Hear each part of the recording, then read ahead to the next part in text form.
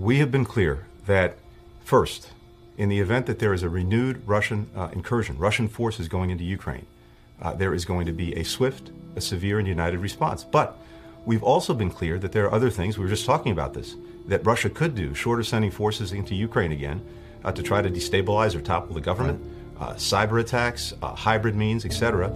And there, we've also been clear, there'll be a swift response, there'll be a calibrated response, there'll be a united response. And so what we're doing, and I've been engaged in close consultations with all of our European allies and partners, including in Europe last week, on the phone virtually every day, to make sure that across all of these scenarios, we have a clear and united response, and we will. That was Secretary of State Antony Blinken this week, pledging again that any move by Vladimir Putin on Ukraine will be met with clear, swift, and a united response from the United States and its NATO allies. It was one more sign of a looming crisis that has much of the world on edge. The Russians have massed as many as 100,000 troops on the Ukraine border, prompting the U.S. to pull diplomats out of Kiev over fears for their safety, even as diplomats like Blinken threaten crippling sanctions and potentially much more to any Russian incursion. On Monday, the Pentagon announced it had put as many as 8,500 troops on alert for possible deployment in support of NATO. 77 years after the end of World War II, are we really on the verge of another ground war in Europe? Or does Putin have another game plan? We'll talk to John Sipher, a 28-year veteran of the CIA's National Clandestine Service who served in Moscow and later was deputy director of the agency's Russia House, the unit that ran spies targeting the Kremlin, on what he makes of the current crisis and what the U.S. should be doing to deter Putin on this episode of Skullduggery. I do solemnly swear that I will faithfully execute the office of President of the United States and will, to the best of my ability, preserve, protect, and defend the Constitution of the United States. So help me God. So help me God. So help me God. So help me God. So help me God. So help me God. I'm Michael Isikoff, Chief Investigative Correspondent for Yahoo News. I'm Dan Kleidman, Editor-in-Chief of Yahoo News. And I'm Victoria Bassetti, a fellow at the Brennan Center for Justice.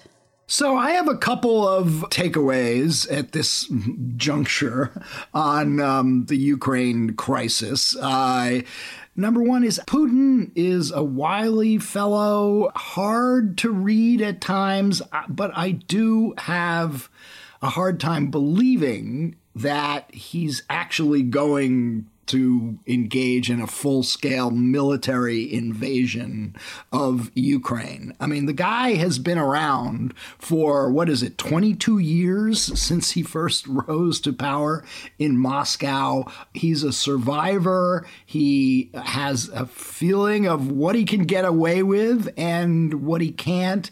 And so my guess is that we're looking at something less than a full-scale invasion, but there are lots of other things, as Blinken was telegraphing there, from cyber attacks to insurgencies to, as the Brits warned, a possible coup with pro-Russian Ukrainian lawmakers. And I think that's where this gets really dicey, because it's not the full military invasion, which we've obviously been trying to plan for how we respond, but something less that draws us in, and perhaps for a longer period of time than we'd like to be in Ukraine. Yeah, look, Vladimir Putin has not proven to be, the world's greatest strategist. Like, I'm not sure he has a kind of a clear end game here. But what he is a master tactician. And he's controlling the narrative. We are in a position where we're forced to respond to him. And he seems to have all the momentum. I mean, I think the perception out there in the world is that Vladimir Putin and autocracies are winning. So I agree with you. I don't think we're going to see a full, I don't think the tanks are going to roll into Ukraine and they're going to, capture Kiev, or anything like that. But he is going to continue to be able to keep us off balance and destabilize the region and make it hard for us to advance our interests in that part of the world for a long time. And I don't see how they get around this. It's a very, very difficult conundrum dealing with Vladimir Putin. Let's not forget, though, that Vladimir Putin, as recently as 2014, did launch a kinetic war in Ukraine. So he's not against some bloodshed. No, I'm not saying that there won't be an incursion. He might seize a little bit of territory. He might seize, do something like that. Or, as Mike was suggesting, cyber attacks, some kind of hybrid warfare. That could happen. In fact, it probably will in some ways. I agree with that, yeah. And the impact of even that, a bad thing, is far greater than merely the tragedy of whatever happens in Ukraine. It includes and has to take into account the fact that since 2014, the liberal world order in Europe has fractured significantly and is much more kind of on the brink than it was in 2014, with the UK having withdrawn from the EU, America's commitment and involvement in NATO and the confidence in that alliance has been significantly undermined in the wake of the Trump administration. And it's unclear whether or not the Biden administration has been able to kind of fully repair the damage. So I think it's important to understand that whatever happens today has implications far beyond simply Ukraine and has real implications for the liberal world order. And the point I was trying to make in my first comments there was, if we're talking about something less than an invasion, but, some sort of insurgency, then that brings us into the world of counterinsurgency. And as our colleague at Yahoo, Zach Dorfman, reported last week, the CIA is already training Ukrainian insurgents to fight the Russians on the ground. That is the kind of thing that can suck us into a conflict for years into the future. And you wonder, how much American public opinion will be behind, a protracted conflict fueled, by American weapons and American counterinsurgency training, as well as all the other ramifications, cyber and, economic tit for tat. Yeah. Just get ready to start hearing the terms mission creep and blowback. Yeah, of course. Because once you start, backing an insurgency, it has a tendency to sometimes, get out of control. Now, we were very successful in Afghanistan when we were, funding the Mujahideen in their war against the Soviets and giving them Stinger missiles, which were devastating against the Soviet Air Force at the time. But then there was blowback. There was quite a bit of blowback, from the people who we were arming, the Mujahideen. Yeah. Don't miss the domestic implications of what's going on, which is to essentially prepare for a spring and summer of relentless Republican attacks on whatever the Biden administration does to handle this, a la, the Afghanistan withdrawal. There will be a lot of hyperventilating about how the administration handles this. Well, but you've got two divergent Republican views here. One is the traditional one from the likes of Mike McCall in the House and, various, Ted Cruz, even in the Senate, who want a muscular anti-Russian foreign policy. But then you have the Tucker Carlsons of the world who have effectively become a fifth column in support of Putin. I'm looking at our friend Tom Malinowski, the congressman from New Jersey's tweet just yesterday.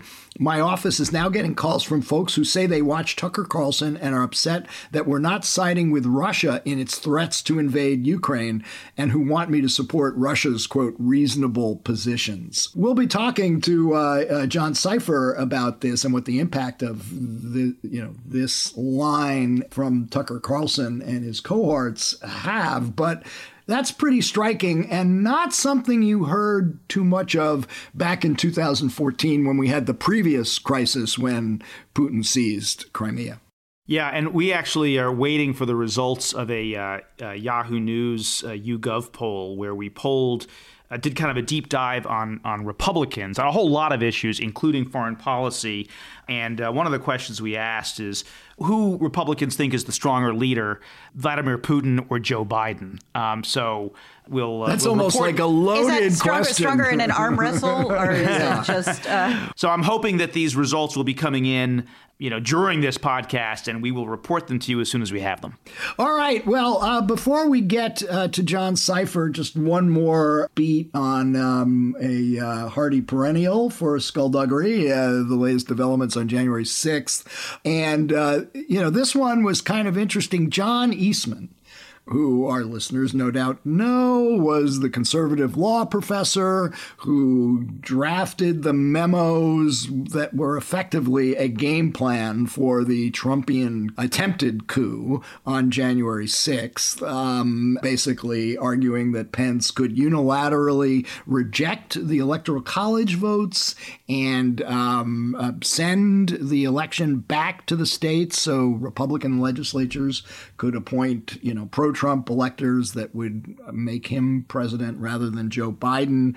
A lot of people have seen the Eastman memos as, some of the most alarming documents to emerge out of the January 6th investigations. So the January 6th committee subpoenas Chapman University, where Eastman used to work, to get his emails during the time he was representing Trump after the election. Turns out there are like 19,000 emails that are relevant to this subpoena. Eastman goes to court to block the subpoena from being enforced, so his emails don't get disclosed to the committee. There's a hearing on his lawsuit in California yesterday before U.S. Judge David Carter, and in that it emerges that Eastman had been deposed by the January 6th committee on December 9th and took the Fifth Amendment 146 times. And the Chapman University lawyer, who was a party to the case, actually throws Eastman completely under the bus and says that his emails representing Trump should never have been on the Chapman University computer server. They were improper, unauthorized, and the lawyer says, I liken them to contraband. Well, it strikes me that this is another way in which John Eastman maybe isn't the greatest lawyer around, because because his argument is that he can't turn these emails over because they're protected by attorney-client privilege, right? Isn't that what Correct. part of what he's arguing? That's the core of his argument. Well, if you're trying to preserve your attorney-client privilege, then you might not want to do your kind of legal moonlighting, personal legal moonlighting on your professional work email. Exactly. Because I think you probably waive those privileges as soon as you do that. So that was not a smooth move on his part. As somebody tweeted, you don't want to plan a coup on your employer's email system. Let that be a lesson to all of us here. Yes, I will not use the Yahoo email system for a when you try to depose me. Right, exactly. Just do it on Gmail, Mike. Exactly. So I would like to, although I would like to comment on this, I've been assisting a team of people who filed a bar complaint against Eastman. So I can't really comment other than to say that, boy, there are a lot of people who would like to read those 19,000 emails. Well, we will be devouring them if and when they become publicly released, and we'll report the results to all Skullduggery listeners. And in the meantime, this assumes that we're not in a full-scale war in Europe, in which case, we'll obviously be preoccupied. But to help us try to discern where this is headed, we've got a great guest, John Sipher, so let's get to it.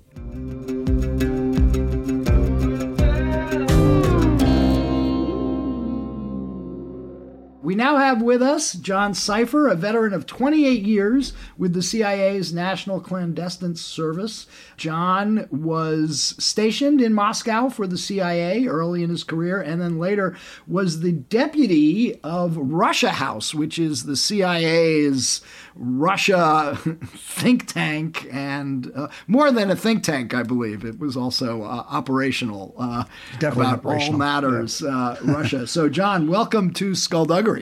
My pleasure. Good to be here with you guys. So the big question right now is, what is Vladimir Putin up to with massing troops on the border of Ukraine? Is he going to invade, or is there something else going on here? You're asking me that question? Yes. That's why you're here, John. Well, what's interesting is, he's actually been quite quiet since the massing of troops. He hasn't said much. His foreign minister and other negotiators have said stuff. There's been massive disinformation and narratives spread by the Kremlin. And, every expert around the world has been sort of pontificating on what they think will happen, but he's been quite quiet. And so, when I look at it, I have to look at it sort of in the pattern of activity that has taken place over, say, the last 10 years. So he's been in power for 20 years now. He's no longer sort of a mystery to us. This crisis now is a consequence of sort of mishandling Putin's activities and his aggression in the past. And so I think this administration is trying to do its best job as it can to, manage resources and try to deter something that Putin might do. So there's a number of things people talk about, military experts, and I'm not a military expert. He certainly has a, much larger air force. He could go in and destroy the Ukrainian military and then leave to try to destabilize Ukraine, something he's been trying to do for years and years, since the 2014 invasion, where he went into Crimea and in the east, in the Donbass. He could try to seize all of Ukraine. But the bigger issue here really is he's trying to sort of rejigger the entire Western sort of security system as it's been, since the end of the Soviet Union. His biggest concern, obviously, is survival, staying in power, keeping control in Russia. Does an invasion of Ukraine actually enhance his political power in Russia? That's a great question. And I don't think so. I think in some ways, he has, taken aggressive action to get the West to come running to him. But in some ways, you can look at this and say, listen, he's actually the things that he most wants to happen. He wants the U.S. out of Europe. He wants a weakened or no NATO. And he wants to maintain control at home. And he wants countries on his periphery to be essentially subservient vassals to the Kremlin. But his activity has done just the opposite. So, NATO is more re-energized than ever before. Places like Finland and Sweden are even talking about joining NATO. Ukraine is now going to be probably forever anti-Russian because of these activities. And the U.S. is more engaged and may even send more troops and support to NATO than we have done. So in some ways, you could argue that his bullying has led to the opposite of what he would like to have achieved. So I agree. I don't think it does solve his problems. I want to ask you what the U.S. response should be, assuming there's no off-ramp here, if the Russians do invade. But before we get to that, just to step back a little bit, and just for the average American, we're not likely to send, we're almost certainly not going to send U.S. troops into battle there. What are the stakes here, and why should the average American care? They're preoccupied right now with inflation, with COVID, with all sorts of other issues. Why is this really important? Well, I think that preoccupation with other things and sort of the infighting in our political sphere is one of the reasons why Putin thinks this might be a good time to do that. So, yeah, I think we should care because, similar to when Saddam Hussein went into Iraq and the Gulf War or the wars in the Balkans. Kuwait. Kuwait, of course. The destabilization of the international security structure is a big deal, especially in Europe. You can imagine if there is a real fighting war in Europe, the refugee flows into Western Europe. And we've seen how refugee flows from Syria have caused incredible political problems throughout Europe and things. So it will create problems with markets. It'll create problems, long-term interests in terms of our strength and how we're seen overseas. The Chinese will be watching this to see how does the United States respond to threats to its interests and to supporting friends and allies around the world. So there's a lot of things here that are quite important. And it is, in fact, true that Americans are sort of very inward focused. We lost in Afghanistan. We've had trouble in Iraq. We've had 20 years of war. We've got political infighting. January 6th shows that, we're really divided. A good portion of Americans actually support Vladimir Putin. So I think in some ways he sees this as a period of weakness that he can take advantage of. But we need to do a much better job of changing the narrative and making Americans realize this is quite important. I imagine there could be real economic fallout as well. I mean, whatever sanctions we impose could have an effect on the global economy, on the U.S. economy, energy prices. So it could hit us at home in that sense, I guess. Well, Russia's a massive oil exporter. It'll create serious problems in Europe, and so there's a variety of after effects that will be felt around the world and in the United States. So I'm not sure I got an answer to my first question, which is, do you think he's actually going to invade? It's funny, like I almost, I'm an American, right? So I think he would be willing to take that kind of risk that he can't control. I mean, he could create an insurgency. He could actually turn world opinion, not just NATO opinion, against him. Massive economic sanctions. A lot of people are sort of put up with his blustering and bullying, but if he actually invades another country and there's, incredible bloodshed in Europe and refugee flows, I don't think that's something he's control. So I tend to think that he benefits quite a bit by just seeing what he's already learned so far. He's learned that Americans are inward focused and sort of wobbly. He's learned that Germany and France are really not part of it and can be sort of intimidated and bought off. He's sort of learning whether China's behind him on something like this. There's a lot of things that he's sort of already learned. He learns that the world will come to him. He's sort of controlled the narrative about NATO expansion, but these type of things. So I tend to think he'll do what he's done in the past. As he creates a crisis, he escalates. We come to him with some form of negotiations or concessions to de-escalate the crisis. And he then gains step by step the kind of things he wants. That's what I tend to think will happen. There won't be an invasion, but there's so many markers here that suggest the opposite. So what is the off-ramp? I mean, what can we give him so he saves face, but we don't give up, anything truly important? That's part of the problem is in the past, we've always tried to give him off ramps and save face or not really push back when he's done it. And that's actually encouraged him to come again and again. He can create these crises. He can ramp up and create crises over and over again if we keep coming to him. So that's what's making this tough is I think the administration realizes that they've made mistakes. Subsequent administrations have made mistakes by not pushing back effectively. And so at this point, there's nothing that's going to satisfy him. You can only be deterred. And so in this sense, I think we need to start to think about how we can threaten things he cares about, which is essentially his control at home and his money. So I want to circle back to something that you said earlier, which is that a substantial portion of the American public now supports Russia. And there is at least kind of one major news network that seems to be kind of promoting that support, raising the question, which is kind of a variation on something that Danny already asked, which is why should the United States support Ukraine over Russia? Ukraine is a sovereign country. Ukraine is a democratic country. Ukraine is a Western-leaning country. The support, we have created an international order since World War II that sort of pushes against countries, invading their neighbors. And Vladimir Putin wants to push to this old-fashioned sphere of influence where countries on his border are sort of vassals of the West. And so if we get back into that game of giving away countries and this type of thing, this sort of 19th century diplomacy, we've sort of lost the entire way of looking at international incidents and security that we've gained since World War II. And so I think there's a ton of reasons why supporting Ukraine makes a lot of sense. And I think I'm really the Trump administration and Trump's sort of view of Putin and of Ukraine is influenced a lot of people in this country. And I think they're really looking at this in the wrong way. Well, let me just follow up on that because I wanted to ask, are you surprised at the extent and effectiveness of the kind of Russian propaganda misinformation war happening within the United States? Oh, well, yes. The Russians have been playing this game of subversion and propaganda and disinformation for years and years, but its effectiveness is something that's really surprising. I mean, it had an impact on our elections in 2016, absolutely, and it's continued since.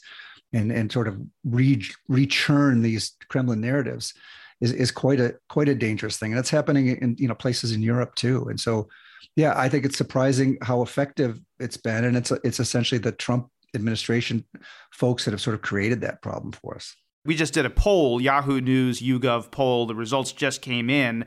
One of the questions we asked was, and I'm sorry, we only polled Republicans for this poll, kind of a deep dive on Republican sentiment. And one of the questions we asked was, who is a stronger leader, Joe Biden or Vladimir Putin?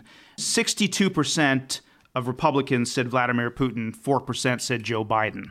So that tells you something about the mindset right now. Shame on them. Vladimir Putin hates the United States. He's tried to undermine the United States. The notion that Donald Trump, that he loves Donald Trump and he loves Republicans is just silly. He wants to do everything he can to weaken the United States around the world. He's attacked our troops in Afghanistan. He's undercut every foreign policy issue, to include foreign policy issues the Republicans have supported for years around the world. He's assassinating people around the world. That's incredibly, incredibly myopic, political, silly kind of thinking. On the other hand, there is a school of thought that the Biden's administration's withdrawal from Afghanistan was perceived as a sign of weakness that gave an opening for Putin to become more aggressive. 100%. I think one of the reasons that Putin is choosing this time is he knows from the previous Obama-Biden administration that he got away with murder, that he would do this pushing back, we would actually come to and try to accommodate him. So there's been mistakes there in the past. Also, the pullout and the defeat, frankly, in Afghanistan has incredible ramifications. And I think he sees all of this as a sign of weakness. And so we have very few troops in NATO. There's sort of splits between NATO countries. The United States is incredibly inward looking. So yes, I don't want to suggest that this is a Trump era problem. This is a United States problem that's been over several administrations, to include this one. So if you're right, and that Putin's ultimate, game plan here is not to actually invade, but perhaps create an insurgency or stoke an insurgency. And we have the British intel over the weekend that they may be planning some sort of coup using pro-Russian lawmakers in Kiev. That sounds like more of a issue for your former agency than the U.S. military. Does this become a CIA problem? And if so, what is the CIA doing and what should it be doing? Well, Russia's activities take a much wider range of issues than just kinetic military, right? And we've seen this. We've seen the cyber attacks, the destabilization, the disinformation, the sabotage.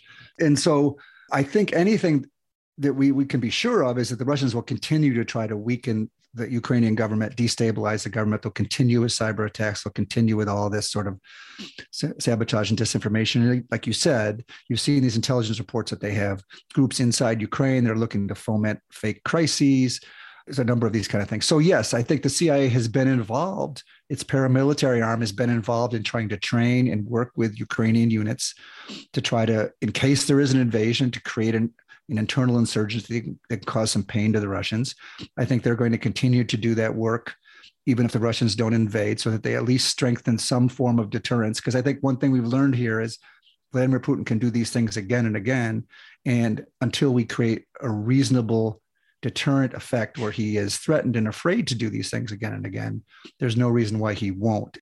Is the playbook to go back to what we did in Afghanistan in the 1980s? Stinger missiles, fund an insurgency, fuel a proxy war in Ukraine? I think there is if he goes in. Yes, I do think there is. No, you say if he goes in, but what if it's not a full-scale invasion, but, an insurgency or a coup or, actions to destabilize the Kiev government? Well, my take is and it's one I haven't heard others say is, again, I don't think he can be satisfied and bought off, Putin. I think he can only be deterred. And so far, he sees us as weak and therefore is not deterred. And I think as a Chekist, a former KGB officer, he really values and understands sort of the covert world and the covert war. It's something that he's been sort of, this political warfare has been against us for the last 10 years. I think, he's been in his country telling his people that the CIA and Americans have been interfering in his government. We've been supporting protesters. We've been supporting the opposition. He blames all of his economic problems on the West and on sort of problems like this. Frankly, we haven't been, and he knows that. But we can provide money to opposition. We can provide support to people who are working against him. We can provide all of these kind of support and weapons in countries around his periphery. He understands he's using covert means to destabilize his neighbors. We have not done the same. I think he takes that seriously. And I think one of the things we can do to deter him is make it clear that if he wants to play that game, we've sort of stayed away from messing with Russia, but we certainly can mess with Russia. We can make him worry about, not dying in bed as an old man. So I'm wondering if we can talk real quickly about the kind of the timeline of what we're facing right now. How critical are we in terms of timing right now with regard to a possible invasion of Ukraine? Is this something that could happen in the next 24 hours, 48 hours, or is this going to drag out all for the next 4 or 5 months? Just did an Atlantic Council talk just before this with some military experts, to include some military experts from Ukraine. Their view is, as large as this grouping of Russian forces is in Belarus and Russia around Ukraine, it's not quite ready yet for a full sort of scale invasion. That more likely in the next 2 to 4 weeks, it will, with troops and reserves and things coming up, and an exercise in Belarus, it could take place too. So they tend to think that, an invasion today, tomorrow, the next day is very, very unlikely, but perhaps he would be ready to do so in 2 to 4 weeks. And so, that's the best sort of advice that I've heard. You said before that the Obama-Biden administration's response to the annexation of Crimea was not up to what needed to be done, and that also fueled perceptions by Putin and the Russians that they could get away with it. Now, of course, Obama did impose sanctions at the time. They talked them up at the time, just as, the Biden folks now are talking up the prospect of crippling sanctions. What was not done that should have been done in 2014 when Putin took Crimea? And does it even go back further with the invasion in Georgia back in 2008? I mean, tell us where you think U.S. policy fell down over the years in standing up to Putin. I think that goes back to 2008. So I agree. Since the Georgia thing, I think we've misread the war that Putin has been foisting against us. In the Russian doctrine, there's almost no difference between political warfare and kinetic warfare. It's all sort of one and the same. And it's part of softening up your enemies. And so since 2008, he's gone into Georgia, 2014 into Ukraine. Every time that he's done that, we've seen that as something that, okay, if we push back a little bit, but leave him room to accommodate him, he may come around, he may change. The Obama administration even talked about a reset of rechanging, the sort of whole, our work with Georgia and with Russia. And I think we've misread Putin. I think he's been at war with us for 10 years. And we continue to think that if we just do things a little differently, or we just don't push too hard, he will change his tune. He has not changed his tune. He's continued to ramp up and take advantage of any weakness we've shown. And I think this crisis is sort of part and parcel of that. He realizes that he's benefited by these faux crises, by stepping up some sort of crisis and then asking for some sort of support and help to bring them back down. And so, yes, I think, yes, we had some sanctions, but by no means were they crippling or painful enough to the Kremlin to change their behavior in any way.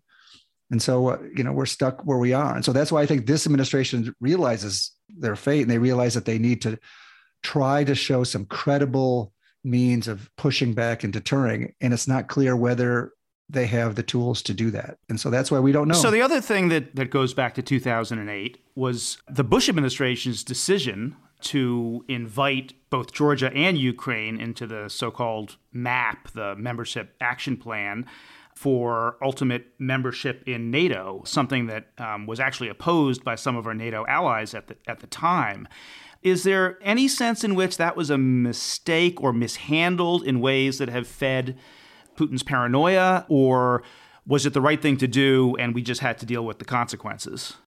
That's an excellent question. And I think Fiona Hill talks about that in her op-ed today in the New York Times. And she talks about being an advisor to Bush at the time and warning the Bush administration that the map would really be something that was seen as an aggressive and negative thing to Putin that he might react to. And he did. And so, yes, I think, we can't look back too much, but if we look back, we can say that perhaps we should have understood that that would be seen as sort of a red flag to Putin for him to take action. Now, of course, we talk about NATO expansion. Essentially, countries join NATO of their free will because they feel threatened by Russia. That's why we're seeing traditionally neutral countries like Finland and Sweden now talking about considering NATO because of Russian action. So frankly, it's Russian action, Russian aggression that is the cause for this. But if you look back at 2008, there was no means, you can argue that we didn't need to be so clear about it, so pushing sort of Georgian and Ukrainian, NATO expansion at that time. We could have been a little more subtle and worked with Russia on that.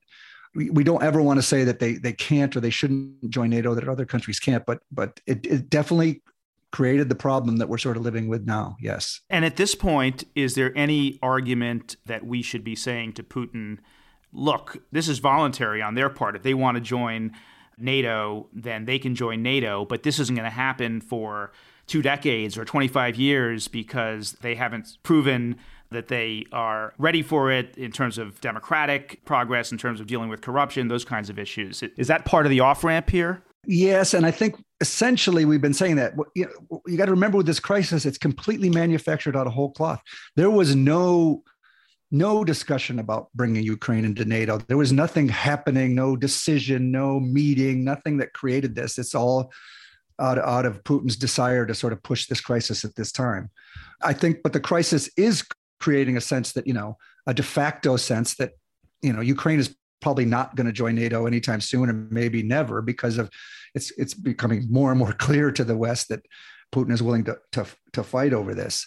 And so, we as the United States don't want to be seen as sort of, again, giving in to Putin and giving him something that, he says he wants. And that's part of the problems he's pushing here. He's saying he wants NATO's and U.S. responses in writing, meaning he wants us to write down that Ukraine will never join NATO. And frankly, we won't do that. So, there's still this crisis continues. If I could just expand on this, because most of the media reporting has been about Ukraine and NATO, but Putin's demands stretch much further than merely Ukraine. They include everything from where extraterritorial missiles can be positioned to kind of British troops in Poland and Estonia. I'm just wondering if you can elaborate on how this is about more than just Ukraine. Yeah, very much so. It's more than Ukraine. I mean, it was George Kennan that said, countries on Russia's periphery, either are going to find themselves as vassals or enemies. And if they're not one, they're going to be the other.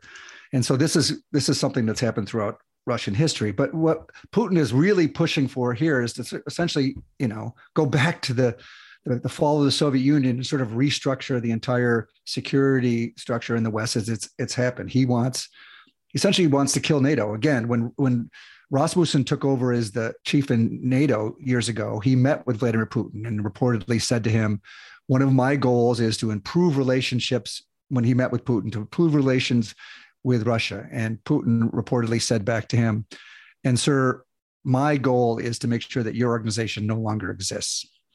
And so Putin forever doesn't want an organized united West with the United States in Europe. He wants the United States out of Europe. He wants a weakened NATO, and he wants these issues to be pushed back. So he's asking for the sun and moon and stars here, and hoping that those threats are such that some people might realize that hey, maybe it's time to start accommodating some of these things that he wants. Who was it that Putin said that to? Rasmussen, who was the NATO, what do they call him? Commander in chief, or what are they? The head of NATO, yeah. So if you were back at Russia House right now, what would you be saying? What would you be advocating? Well, Russia House is about, running espionage and running sources in Moscow and around the world, Russian sources. And so I pray and hope that we have the kind of sources that can give us insight into what the Kremlin is thinking. So we have some sense of where Vladimir Putin is at this time. And so, do we? Well, that's a great question. I don't know, and I shouldn't know, but I worry about it, frankly. I mean, we've seen, from the last administration that there was such push against our security service, against the CIA, against Russian issues. There was reportedly, one of our top sources in the Kremlin had to be pulled out because of some of Donald Trump's comments. And so, I worry about that, but I certainly hope that that's the case. I do think that we need to continue to support the paramilitary to our people on close to Russia, the Ukrainians and others. And so, CIA is essentially a value add organization. It only helps at the margins, and it should be of intelligence to help, bigger policymakers and the military and others make decisions. And so I don't want to suggest that this is a CIA game here, but like I mentioned before, I do think the CIA has not been engaged in covert action against Russia and could very well do so. I want to just switch subjects very briefly about another CIA matter that surprised a lot of people just last week, which is the CIA's report on Havana syndrome. Havana syndrome, of course, is the name given to, as many as 1,000 cases of former intelligence officers, diplomats, and others who have reported all sorts of strange medical ailments that was believed by many to be the result of a bombardment of microwaves, something the Russians had been doing for decades back in, goes back to the 1950s and Cold War era stuff. And the CIA said most of the cases were unlikely caused by a foreign power, and a majority can be explained by environmental causes and undiagnosed medical conditions or stress. You obviously would have known a lot of people who served in Moscow, probably served in Havana as well. What's your take on what the CIA had to say about this last week? Well, I tend to think that report and the reporting about it is a little muddled. And I think there's sort of some bureaucratic issues here that sort of have to serve as the basis of looking at that and trying to understand that and put it in context. And so the previous administration in the CIA and the State Department did not seem to take this seriously. And a lot of people were getting hurt and not getting the medical support they needed. When Burns came in at CIA and when Biden came in, they tried to support this and help the people who needed help. And so one of the things they did is they, as you would expect, they reached out to their population and said, okay, anybody who thinks that they might have some of these consequences, might have been hit, might have been hurt, have medical issues, should report in to us. And so there's people who, you've seen reports, our friend Mark Palomaropoulos, others who believe they were hit with this overseas. There's reporting of it happening in Belgrade and in Vietnam and in India and in Vienna and other places. But a lot of people came out of the woodwork. Thousands of people came out and said, listen, I've been having vertigo. I've been having problems. And you can imagine in a workforce, there's people who've been in Afghanistan and in Iraq and have all sorts of medical issues, came out of the woodwork. A bureaucracy who has to pay the medical support for this on that line item on Havana syndrome has to look at those and say, okay, all of a sudden we have, 1,500 people who say they have medical problems. Let's look at these. They look at them and they said, which is sensible, most of them don't seem to fit the profile of people who are overseas and hit by this weapon at this time. But a small handful appear to have been this. So if I read it right, there's 40 or 50 who they believe still unanswered may have been hit by some sort of weapon overseas. Yes, they have to rule out all the other ones who rightly came in and said, yes, I'm having problems. I've been overseas. Perhaps it happened to me. They look, they say no, but there's still that core of people that is unexplained what exactly happened to them. And so I think they will continue to investigate. Okay, you served in Moscow. What's your bottom line here? Do you believe there was such a microwave weapon? What was it? What does it look like? How was it deployed? Well, Michael, you can see my white hair. I'm convinced that my time in Russia was because they were zapping me with all kinds of things in microwaves. I went to Moscow with a full head of brown hair and left with white hair. You're living proof of the impact of Havana syndrome. And so there is there's a long history of increased cancers. People who've supported in Russia. There's been a variety of technical and sort of chemical attacks that have taken place in that place. I was hit with what they called spy dust at the time, which was a counterintelligence tool this sort of clear dust that they would put on people to to look at things which had carcinogenic effects. And so the Russians over the years have never hesitated to use tools against us that might have harmful effects. Usually they did so because it had an intelligence purpose. It allowed them to either find, spies in their midst, or it allowed them to listen into, work we were doing in Moscow, all of these other things. I'm not aware of them using weapons simply to harm diplomats with no other purpose. So this seems anomalous and unusual. But do I believe that these people who are in these places were hit by something is likely a Russian thing? Yes, I do, because many of the people who are not ones who we still don't have answers on worked on Russia issues in specific places where the Russians have large presences. There's a number of things. So we have to wait and see. I don't want to say, but I do think this story where the CIA says it's not some sort of attack. Let's wait and see. I don't think that's the final answer. What was this spy dust they sprinkled on you, and how? You've been around, you know this. So they call it metka, and it has a chemical name. And so essentially, what they would do, say, I was working in the overseas embassy, and the Russians intelligence services think I'm someone who might be handling Russian spies in their midst. As they meet me, they would come and they use this sort of tasteless, smellless dust, if you will, or chemical tag that they would then put on my car wheel or in my house, and so that I get on me, and it has a tag for me. And then what they would do, say on the weekend or something, they would go through their embassy and they would go into people's offices, and they had a means to check for this chemical tag. And if they saw, say, in Andrei's office, that John Sipher's chemical tag is in his office, but Andrei's never reported meeting with John Sipher, they would open a counterintelligence investigation on Andrei, because he obviously is talking to John Sipher and has not been reporting that he's been talking to John Sipher. So they use this as a counterintelligence tool. And when we had a means of testing for this and looked at it and believed it was carcinogenic, and actually had done diplomatic demarches over the years to the Russians for their use of it.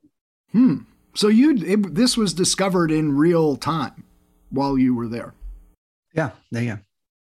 And not just in Russia, outside of Russia. Was this the 90s or before that, 80s? I don't know if they've continued to use it. Certainly in the 90s, they were using it, yes. They were using it in the 90s, yeah. Yeah, it's strange. Yeah, I mean, it's hard to imagine what's the upside of Russians actually just harming American diplomats and intelligence officers. But, they've used harmful means to collect intelligence in the past. And I think there's going to be something here more that we're going to learn. Yes. Well, maybe Russia House should come up with a plan to drop spy dust on the Russian troops massing at the border of Ukraine. Anyway, John Sipher, I want to thank you for your great insights into what's going on with the Russians and your dogs too. And your dog as well.